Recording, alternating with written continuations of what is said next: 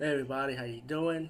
Here's the continuation I was telling you about, and we are talking about Rec 2. And I did mention in the last review of Rec 1 that I think the raid brought inspiration from this movie because, and of course Judge Dredd, the better version of it with Carl Urban. I would say the part of this movie because the setup is so similar. Like instead of fighting gangs, as Rec 2 continued fighting more demons. Um, this time, instead of a reporter, we got the SWAT team, which is supposed to escort this priest to the building. And you find out this priest knows something, and he wants this blood of the original person that was possessed, because he probably might find a cure. Who knows? So now we got the SWAT team this time going to the building. It's like an all-out shootout with these demonic infected zombies.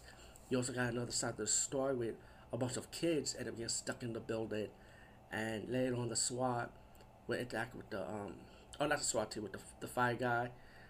Well, one of the surviving members. I'm trying not to spoil too much, but they're gonna be interacting with the characters from the first movie, pretty much, or the beginning part of the movie, for this new sequel, as they pretty much have to survive against a new batch of demonic infected zombies still in the building.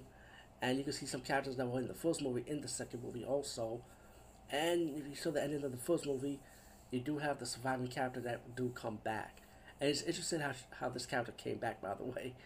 But yeah, I mean the action is really good. This was also horror too, and it had the scary elements as the first movie.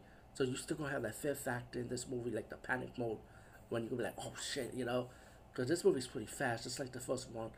And but this time we got like a little bit more of an action element feel to it. Like I said, you got the SWAT team doing the shootouts and shooting the zombies with that blood splatter and all that, and and the priest, how there's a twist with him that he knows something about the demonic affected person, and the setup is really good, man. It's scary just like the first one, and it's a great follow up sequel. I was not disappointed. Definitely check this one out. Over and out.